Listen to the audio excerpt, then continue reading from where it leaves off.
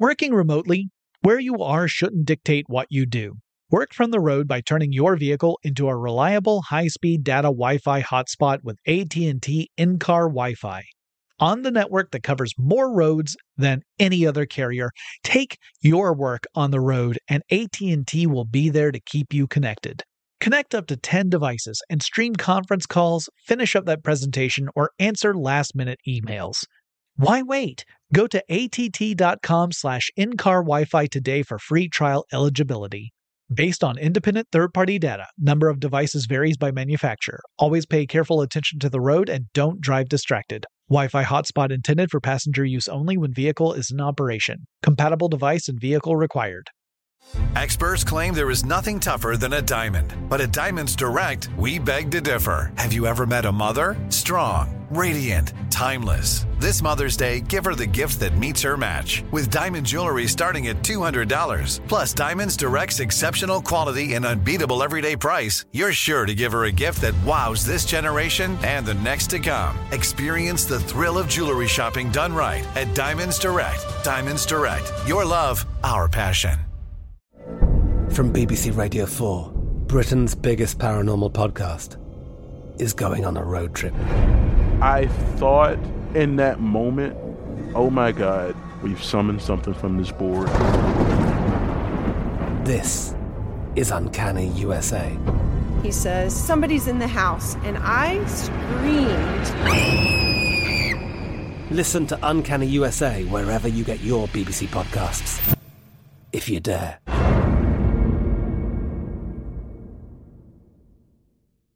When you think about the future, what kind of technology do you envision? Whatever the future holds, artificial intelligence will undoubtedly be at the heart of it all.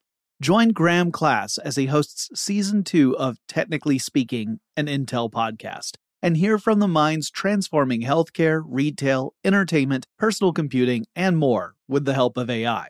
Tune in every other Tuesday and explore the latest technology that's changing our world today and creating a more accessible tomorrow. Listen to Technically Speaking, an Intel podcast on the iHeartRadio app, Apple Podcasts, or wherever you get your podcasts.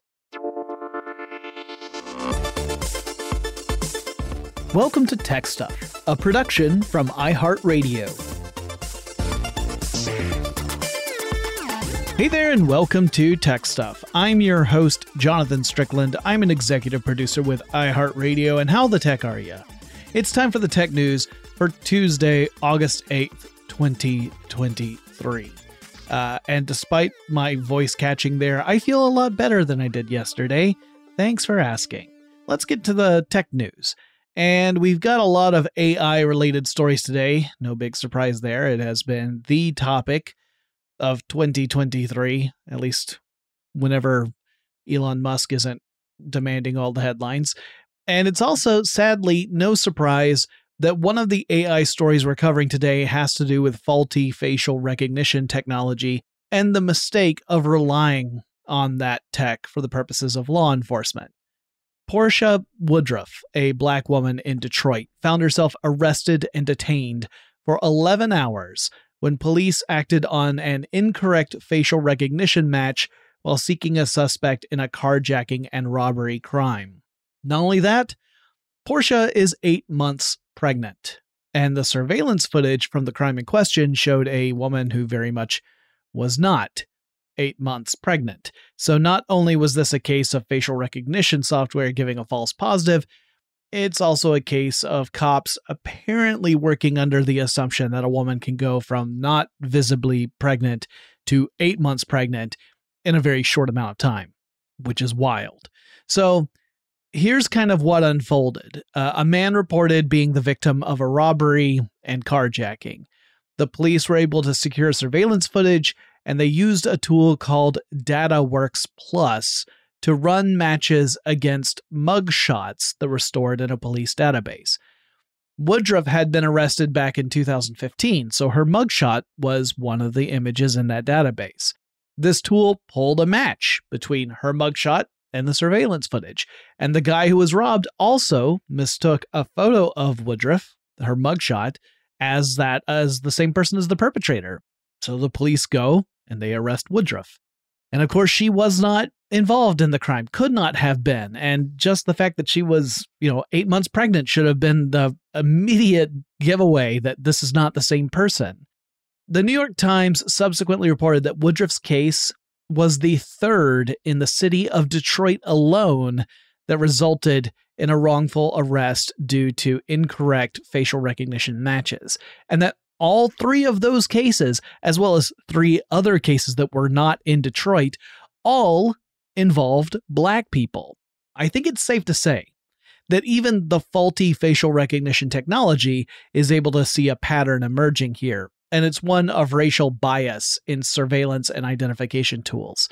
Now, as we have covered on this podcast, several cities and jurisdictions have banned the use of facial recognition for law enforcement purposes. Personally, I think that is merited. I can't help but imagine what being wrongfully arrested must be like. It's got to be incredibly traumatic and disruptive and potentially cause lots of issues in your life. And you at no point were at fault for any of it. And if a technology is disproportionately leading to that kind of thing, we should not be using that technology for those purposes.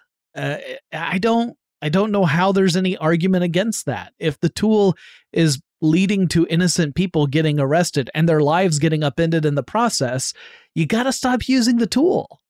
British researchers showed how a deep learning algorithm, once trained, would be able to decode keystrokes just from the sound of typing. This isn't totally new. I've heard of these kinds of attacks before, but imagine for a moment that you are set up in some public space and someone else happens to have their phone out, and you don't know this, but what they're actually doing is activating the phone's microphone, and they're picking up on the sound of you tippity-tappity typing away, and you're oblivious to any threats. Like maybe you're like being careful with your screen or whatever, but you're not thinking about the actual keystrokes. And meanwhile, a computer program on the other end of that microphone is effectively transcribing everything you've typed, potentially including your login information. This is an acoustic attack. And I bet that makes all those mechanical keyboard clacky types out there a little nervous. So, is it possible that some hacker out there could get your login credentials just by having a computer listen to you type? Technically, yes, it is possible. It is not necessarily straightforward or easy to do. It is possible. So, if you're at a location, then you need to know that is a possibility. But like a lot of locations have a lot of other noise. It's hard to set up a microphone in such a way that you're going to get a very clear recording of that sound. Maybe if you're at a coffee shop, you should just start making clacky noises with your mouth at the same time as you type, to throw off any potential baddies who are trying to listen in on you. I don't know. It's a wild world out there. Reuters reports that the Walt Disney Company has created a task force to research how artificial intelligence could be used within that company, which of course encompasses lots of different divisions. You've got the entertainment division, you've got theme parks, you've got merchandising, you've got advertising. There's tons of businesses underneath the umbrella of Walt Disney. Well, the company currently has nearly a dozen job openings that mention artificial intelligence research and development. So this does look like it's a big push and could include things like Imagineering. But it also ranges to other stuff, theme parks, to advertising, to also Disney Television. And that last one is pretty notable because many of the contentious elements that are at the center of the ongoing strikes in Hollywood, which, if you weren't aware, involves both writers and actors. They're both on strike in Hollywood right now. Well, one of the things they're striking about is all about how studios should or should not use artificial intelligence moving forward. Reuters cites some unnamed folks connected to Disney, people who didn't want to have this get back to them, but they said that the company really has little choice here, that if it doesn't incorporate AI into its strategy, it runs the risk of becoming obsolete. Maybe that's true, but my knee-jerk reaction kind of is triggered because back in 2004, Disney famously shut down its 2D animation studios. And it was unthinkable for a company that had built its reputation on traditional 2D animation to suddenly turn its back on it. It has subsequently changed that, but for a while it looked like 2D animation and Disney were just things of the past. And it just seemed like there was this attitude among Disney executive leadership that computer animation was somehow not just different from traditional hand-drawn 2D animation, but innately better than 2D animated films. Like audiences didn't want to see 2D animation. They just wanted computer animation. And for proof of that, you would look at Pixar. Here's the problem. Pixar was investing heavily in developing great stories to tell. And yes, the computer animation was getting more and more impressive with every single film. But they were really putting story first. Whereas the animated side over at Disney had fallen a long way since the early days of the so-called Disney Renaissance, which included movies like The Little Mermaid and Beauty and the Beast and Aladdin. If you look at 1995, for example, I would say I don't think Toy Story, which came out in 1995, was a better movie than Pocahontas, which also came out in 95, just because Toy Story was computer animated and Pocahontas was hand-drawn. I think Toy Story was a better movie because the script was better. But Pocahontas also had to follow up on the amazing work of Ashman and Menken, and Ashman had passed away in 1991. So there are a lot of other mitigating factors there. Anyway, Disney hasn't really commented on how it plans to incorporate AI into its processes. It's planning on doing it, but it hasn't talked about what that might look like. So, you could have AI incorporated into very mundane stuff, right? Like automating things like scheduling and finding the most efficient means to do that, which isn't necessarily impacting the creative side of the business that much, right? If you're using it to handle stuff that is otherwise tedious and takes up a lot of time, but is easy enough to automate, that's not necessarily a bad thing. That can end up making a company more efficient without also displacing employees in the process, or at least freeing those employees up to do more rewarding work instead of something that's really tedious. The concern is whether or not that use of AI could end up replacing very important and creative roles for people, whether it's actors or writers or Imagineers or whomever. So yeah, big concern in AI with Disney. Yesterday, Zoom made a change to its terms of service after receiving some pretty harsh criticism from customers over the weekend. So around Sunday, people who were paying attention to Zoom terms of service started to post screenshots of those terms, and they included a passage saying the company has the right to collect, store, and use quote-unquote service-generated data.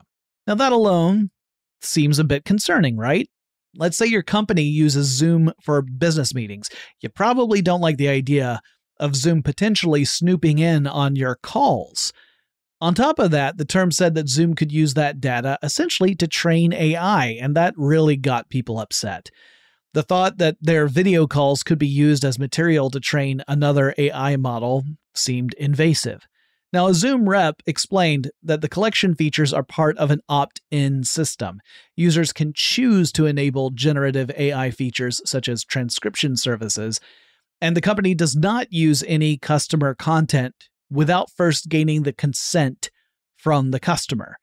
To that end, now Zoom has updated its terms of use to clearly say it will only collect audio and video data with consent from the user first.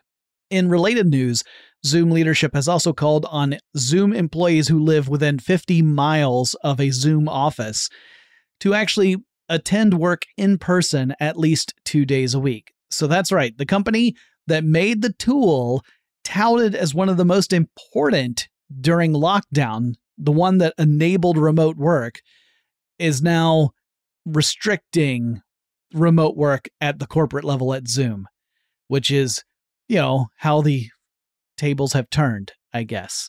Okay, we're going to take a quick break. When we come back, we've got some more tech news. Working remotely, where you are shouldn't dictate what you do. Work from the road by turning your vehicle into a reliable high-speed data Wi-Fi hotspot with AT&T in-car Wi-Fi. on the network that covers more roads than any other carrier. Take your work on the road, and AT&T will be there to keep you connected.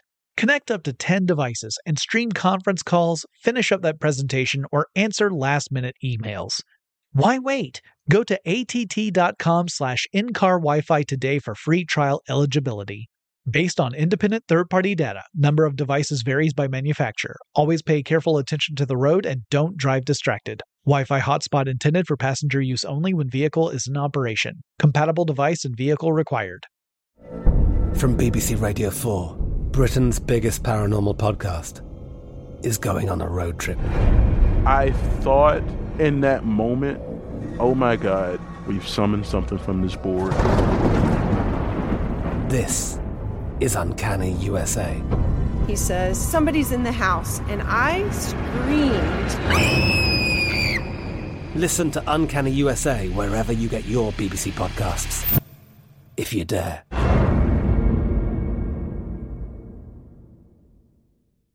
Are you looking for the perfect move-in ready home this spring season? Now's the time to buy at Fisher Homes. For a limited time only, enjoy below-market interest rates starting at 5.375% APR, 6.139% APR. With these exclusive lower rates, you can save hundreds on a move-in ready home and start enjoying the benefits of home ownership even faster. Schedule your personal tour with one of our new home specialists at FisherHomes.com and make this spring the season you find your perfect home sweet home. Financing provided by Victory Mortgage, LLC, NMLS 461249, Equal Housing Lender. Hey, this is Jodie Sweetin from the podcast How Rude, Tanneritos. As a nostalgic voice from your past, I'm here to remind you that amongst the stressful and chaotic existence we live in 2024, you deserve to get away.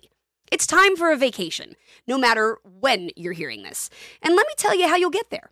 The 2024 Hyundai Santa Fe. Want to bring the family to the mountains with the Santa Fe's available H-Track all-wheel drive? Well, it's got standard third-row seating and available dual wireless charging pads for the kids who just want to stare at their phone and not talk to you. You know what I mean.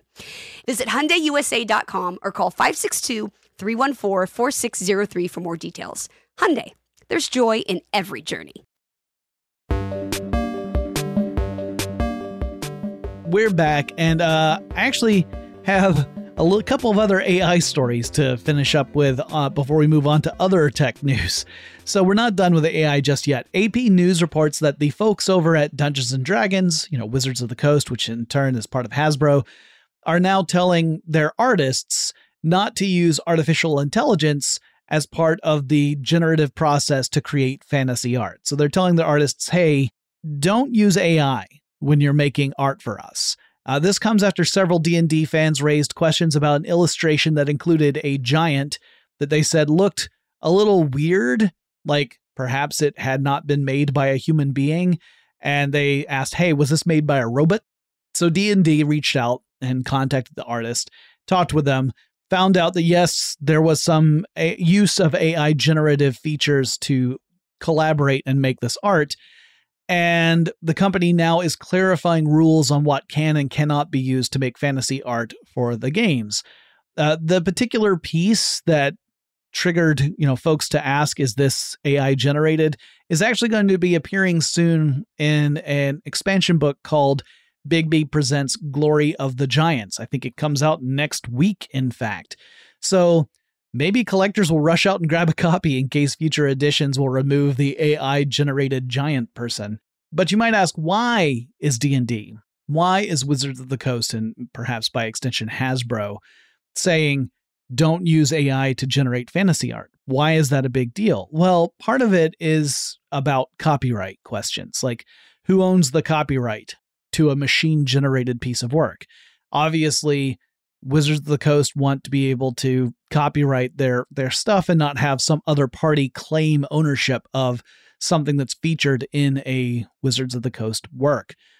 But also there's the issue of, copying another person's style, right? If artist A produces a ton of fantasy art, and then artist B uses a generative tool that coincidentally is referencing artist A work, and it's doing so extensively, and then creates a new piece in the style of artist A, well, then it's almost like artist B is copying artist A. And you could argue, well, then that means artist A could have landed this gig and gotten a paying gig out of it. But instead, their work was then, sort of repurposed and reimagined without their consent. This is an ongoing issue with generative AI in the visual arts realm. There's also a very similar, in fact, the same problem that's going on within the written word, right? There are authors and poets who are arguing that AI models being trained on published works are effectively copying these folks without their consent. So if you'll excuse me, I need to roll to see if my AI-generated image of an elf will deceive Wizards of the Coast. And... oh, critical fail. Okay, well, I guess the fingers are all noodly and there's like 15 of them, so I guess that's a dead giveaway. Okay. A lot of folks have voiced concerns about AI and the possible dangers that it could bring. And we can now count the Pope as one of those voices. Pope Francis has called on a global reflection today that is all about how AI could be really dangerous. Pope Francis has said in the past he is largely unfamiliar with modern technology, including stuff like computers and the internet, but that he also sees that these tools can be incredibly helpful when they are put to appropriate use, which, is a refreshing take from someone who is unfamiliar with technology. That they recognize tools aren't necessarily good or bad in of themselves. It's really all in how we make use of those tools. And if we commit to using them in ways that aren't harmful, we can see great benefit.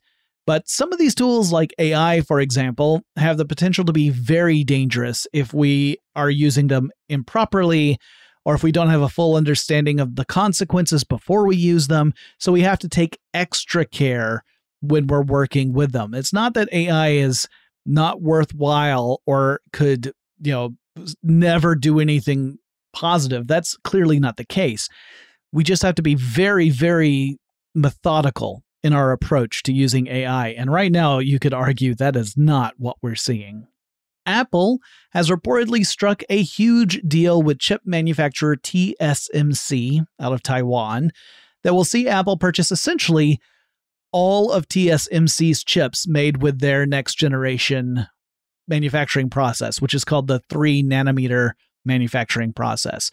Just as a reminder, once upon a time, when we would use things like nanometer to describe the chip manufacturing process, that actually referenced the size of individual components found on the chips, that you would actually see stuff on the chips that measured at that unit. But these days, it's really just a naming convention. It's really just to designate the generation of the chip manufacturing process. The individual elements on the chips are not 3 nanometers in size. That would end up being a big disaster because of the way quantum physics works. So yeah, just a reminder that the whole nanometer thing, it's just a naming convention now. It doesn't actually reference anything other than this is the newest one, and it has to keep getting smaller. So it does raise questions of, do we go down to the atomic scale once we get past 1 nanometer? Anyway, according to the information, Apple has essentially ordered every single TSMC 3 nanometer chip, at least in the short term. And by short term, I mean Apple will have exclusive use of chips made by that manufacturing process from TSMC for about a year. And that definitely gives Apple a leg up on the competition that wants to use TSMC's chips. There are other fabricators out there, so TSMC is not the only game in town. It's just the biggest one. Meanwhile, there is a political battle surrounding TSMC's planned fabrication facility that would be here in the United States, in Arizona. So the Taiwan-based company plans this fabrication plant in Arizona, but just last month announced that there was going to be a construction delay that would last until 2025. The reason being, according to the company, is that there are a lack of skilled workers here in the U.S. who would be needed to prepare and open the facility. Not to work once it is open, but to actually get everything in place. As well, the talent isn't here. And instead, TSMC wants to bring around 500 employees from Taiwan to the United States to do that work instead. That has led to U.S. politicians weighing in, and they have argued that these jobs should go to U.S. workers. Now, there's a lot going on here, and it gets very messy, and it gets very political. But from a high level, the U.S. decades ago ceded, as in got rid of, pretty much all major chip fabrication because it's expensive. It is very expensive to build chip fabrication plants. You have to update them constantly because, as we were just talking about, you're always evolving the technology to make more powerful chips, which means you got to retool everything. Sometimes you have to build totally new facilities. And that's a huge investment. And a lot of U.S. companies got out of that game ages ago. And instead, that work went to places like Taiwan and TSMC in particular. So, because America didn't totally get rid of chip fabrication, but largely pushed that out to other places in the world, you might say that TSMC could at least have a partly legit point to make, that the U.S. lacks the experts needed to open an advanced fabrication facility simply because the U.S. hasn't really been focused on that part of chip manufacturing for a while. Yes, in the U.S., you have a lot of people developing the next chips, designing the next generation of chips, but the actual fabrication is taking place elsewhere. So while the expertise is definitely in design, the argument is it's not in creating the fabrication facilities, and that's where the problem is. On the flip side, there's a concern that the reason TSMC really wants to bring in Taiwanese workers to the U.S. is not just because they have expertise in the area, but also because they're less likely to resist a push to work really long hours, including like working weekends and stuff. Whereas U.S. workers have this pesky habit of arguing that they need to be, fairly compensated and have work-life balance. So in other words, there's a concern that TSMC is really looking to exploit a workforce in an effort to keep costs down and to speed up building out the facilities. As for what happens once the facility opens, TSMC says it's committed to providing around 12,000 jobs and that U.S. employees will fill those roles so that the actual jobs of working at the facility will go to U.S. citizens, not, it won't be Taiwanese workers brought over to do that particular work. So yeah, like I said, it is political. There is a technical side to it too, but it's messy. And this is why you can't just leave politics out of discussions of technology, because politics affects us and it affects the tech sector a lot. In fact, we can often see it most acutely in the tech sector. Not that it's not impacting other sectors as well. It's just when it hits tech, people take notice because it's high profile stuff. So we can't really avoid it here. I don't know what the actual story is back here. I mean, it may very well be that TSMC could not find the talent they needed in order to prepare the fabrication facility properly here in the US. Maybe that's true. Or maybe it's not. I just don't know. But I do know that it is an ongoing issue right now. So we'll have to see how that plays out in the short term. Okay, I got a few more stories to cover, but before I can get to that, let's take another quick break.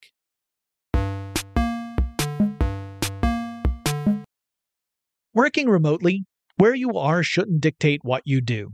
Work from the road by turning your vehicle into a reliable high-speed data Wi-Fi hotspot with AT&T in-car Wi-Fi. On the network that covers more roads than any other carrier, take your work on the road and AT&T will be there to keep you connected. Connect up to 10 devices and stream conference calls, finish up that presentation, or answer last-minute emails.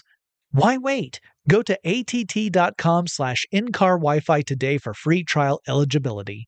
Based on independent third-party data, number of devices varies by manufacturer. Always pay careful attention to the road and don't drive distracted. Wi-Fi hotspot intended for passenger use only when vehicle is in operation. Compatible device and vehicle required. From BBC Radio 4, Britain's biggest paranormal podcast is going on a road trip. I thought in that moment, oh my God, we've summoned something from this board. This is Uncanny USA. He says, somebody's in the house, and I screamed. Listen to Uncanny USA wherever you get your BBC podcasts, if you dare.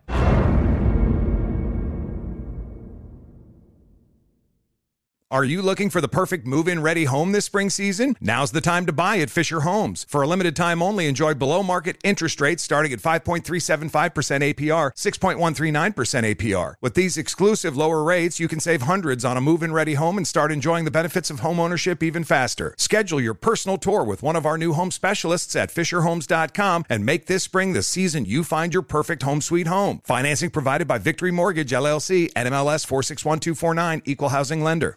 Hey, this is Jodie Sweetin from the podcast How Rude, Tanneritos. As a nostalgic voice from your past, I'm here to remind you that amongst the stressful and chaotic existence we live in 2024, you deserve to get away. It's time for a vacation, no matter when you're hearing this. And let me tell you how you'll get there.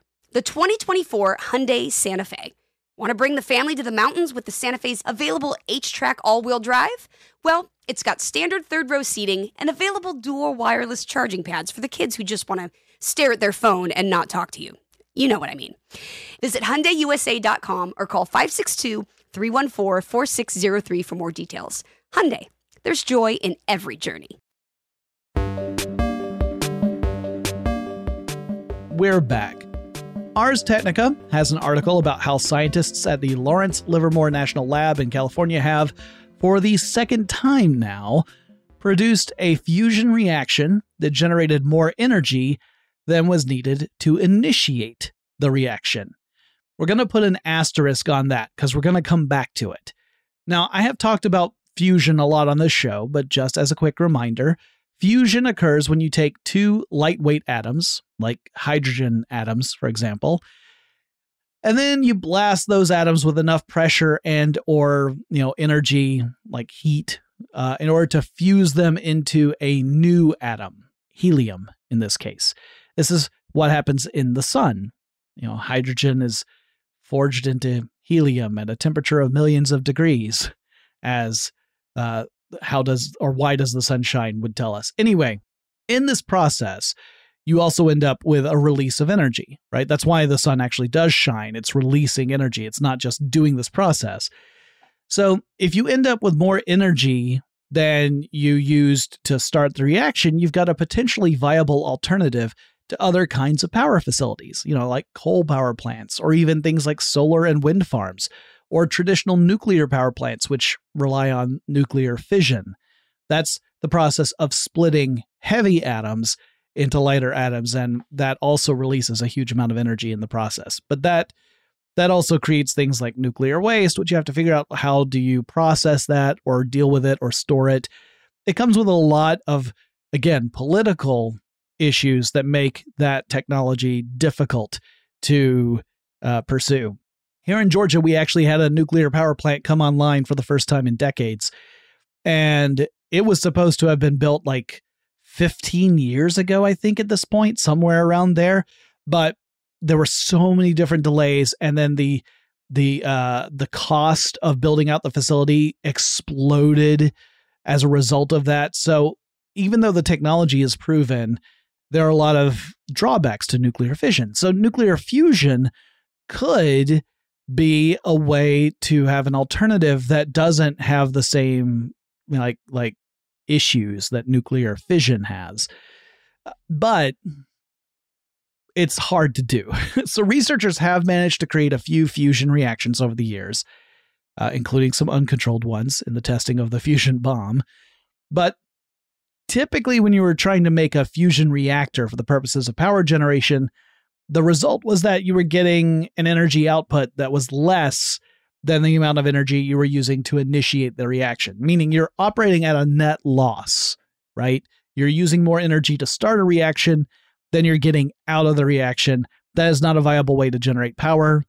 You lose energy in the process. This most recent experiment generated 3.15 megajoules of energy, and the lasers that were used to initiate this reaction were blasting a 2.05 megajoules amount of energy at the fuel. So 2.05 energy is hitting the fuel. The reaction generates 3.15 megajoules of energy. That means you're getting about 1.5 times more energy out than you're putting in with the laser. Now let's go back to that asterisk I said about, creating more energy, or not creating, but releasing more energy than you're pouring into it. Now the lasers did emit 2.05 megajoules of energy. However, the draw from the power grid to create those lasers was much, much, much larger. So when you step back and you say, all right, well, how much energy did it take for me to make a laser that could emit 2.05 megajoules of energy? That's where you start to see that you're having to use a lot more power to get that 3.15 megajoules out of the reaction. So that means ultimately it's a net loss when you look at it from a big picture standpoint. According to Ars Technica, scientists think we're going to have to hit energy generation that's around 30 to 100 times more than what the lasers are blasting out in order for fusion to be a viable power source. That is a huge leap from 1.5 times, which is what we saw in this most recent experiment. We have to get up to 30 to 100 times in order to reach efficiencies where we're able to get more energy out than we put in. Plus, we have to make it something that can be repeatable rapidly. Right now, you're talking about months between experiments at this laboratory. A power plant is going to need to do this many times a second in order to continuously generate energy for the purposes, or release energy. I keep saying generate. Energy can be neither created nor destroyed. It's really just released or converted from one form to another. Anyway, you would have to make that sustainable in order to do things like create electricity for people. Otherwise, you would just have these spikes and they wouldn't be useful for anything. Yeah, you could say like, wow, we generated a ton of energy there. We released a huge amount of energy. But unless you can make that something that can consistently provide electricity, it's not really that useful. However, if we are able to crack that code, we would have an incredible future ahead of us. So let's hope for it. And let's also hope that it's not a perpetual 20 to 30 years situation. That's where scientists say we're 20 to 30 years out from a technology maturing, but then we never get there. Like 10 years later, we're still 20 to 30 years out. Let's hope it's not one of those cases. A while back, I talked about how Boeing has had to delay testing its Starliner crew vehicle with actual, human astronauts after discovering some issues with the capsule's design. So the purpose of the Starliner capsule, it's a spacecraft, but it looks a lot like, like the old Apollo capsules. The purpose of the Starliner is to serve as a vehicle that will take astronauts to and from stuff like the International Space Station. Then you would have like the Orion capsule, which is larger. This is the one NASA plans to use for future moon missions. However, last month, Boeing had to scrap test plans for the Starliner after a review showed that the capsule's quote-unquote soft links in its parachute system failed to measure up to NASA's safety requirements. So they had to go back to the design board and fix that and to replace those soft links, which they now have said they've done.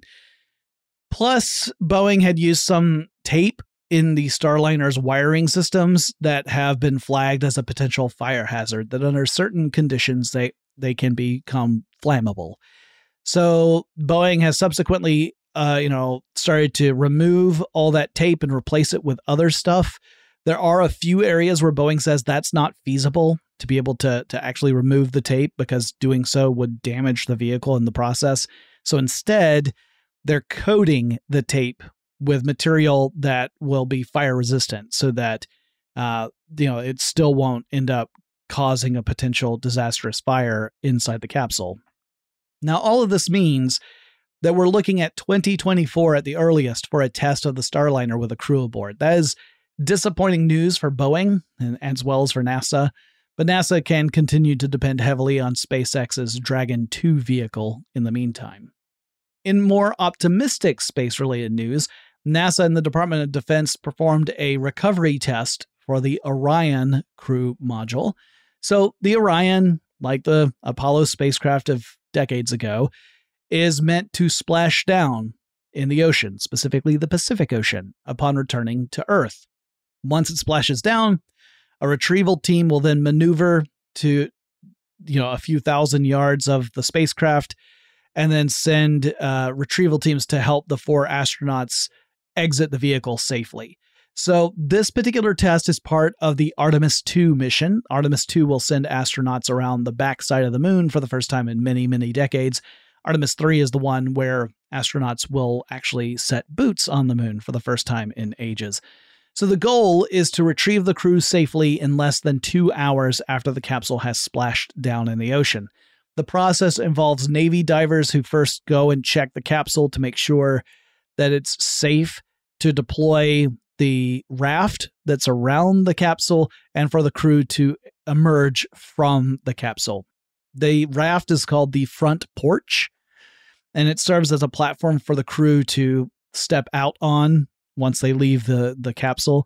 And from that point, a different retrieval crew will actually fly out to the splash site and airlift the Orion crew and then transport them back to a recovery ship.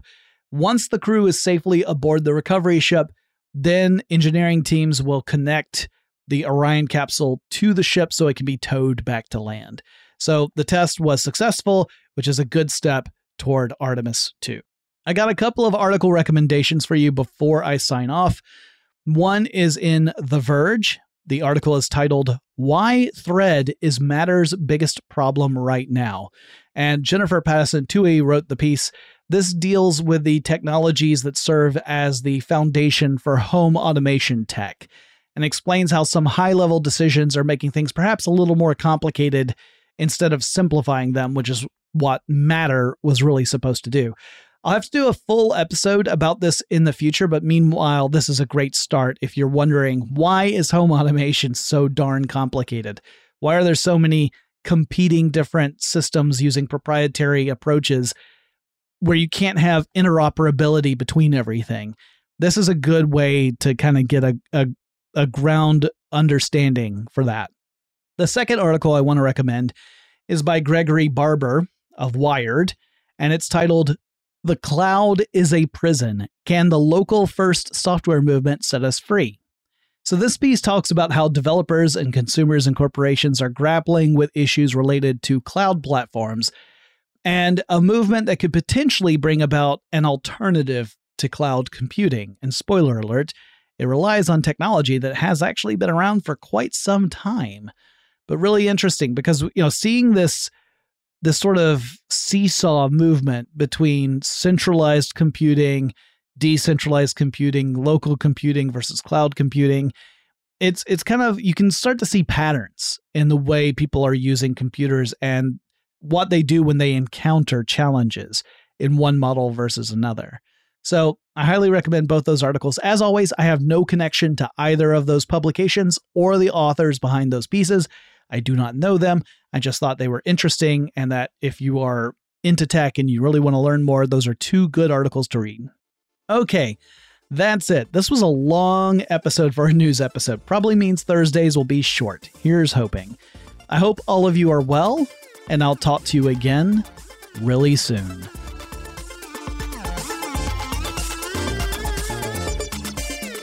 Tech Stuff is an iHeartRadio production. For more podcasts from iHeartRadio, visit the iHeartRadio app, Apple Podcasts, or wherever you listen to your favorite shows.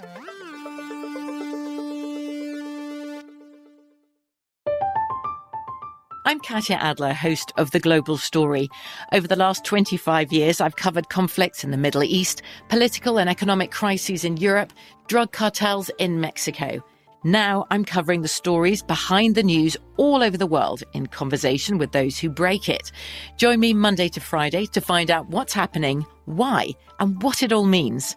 Follow The Global Story from the BBC wherever you listen to podcasts.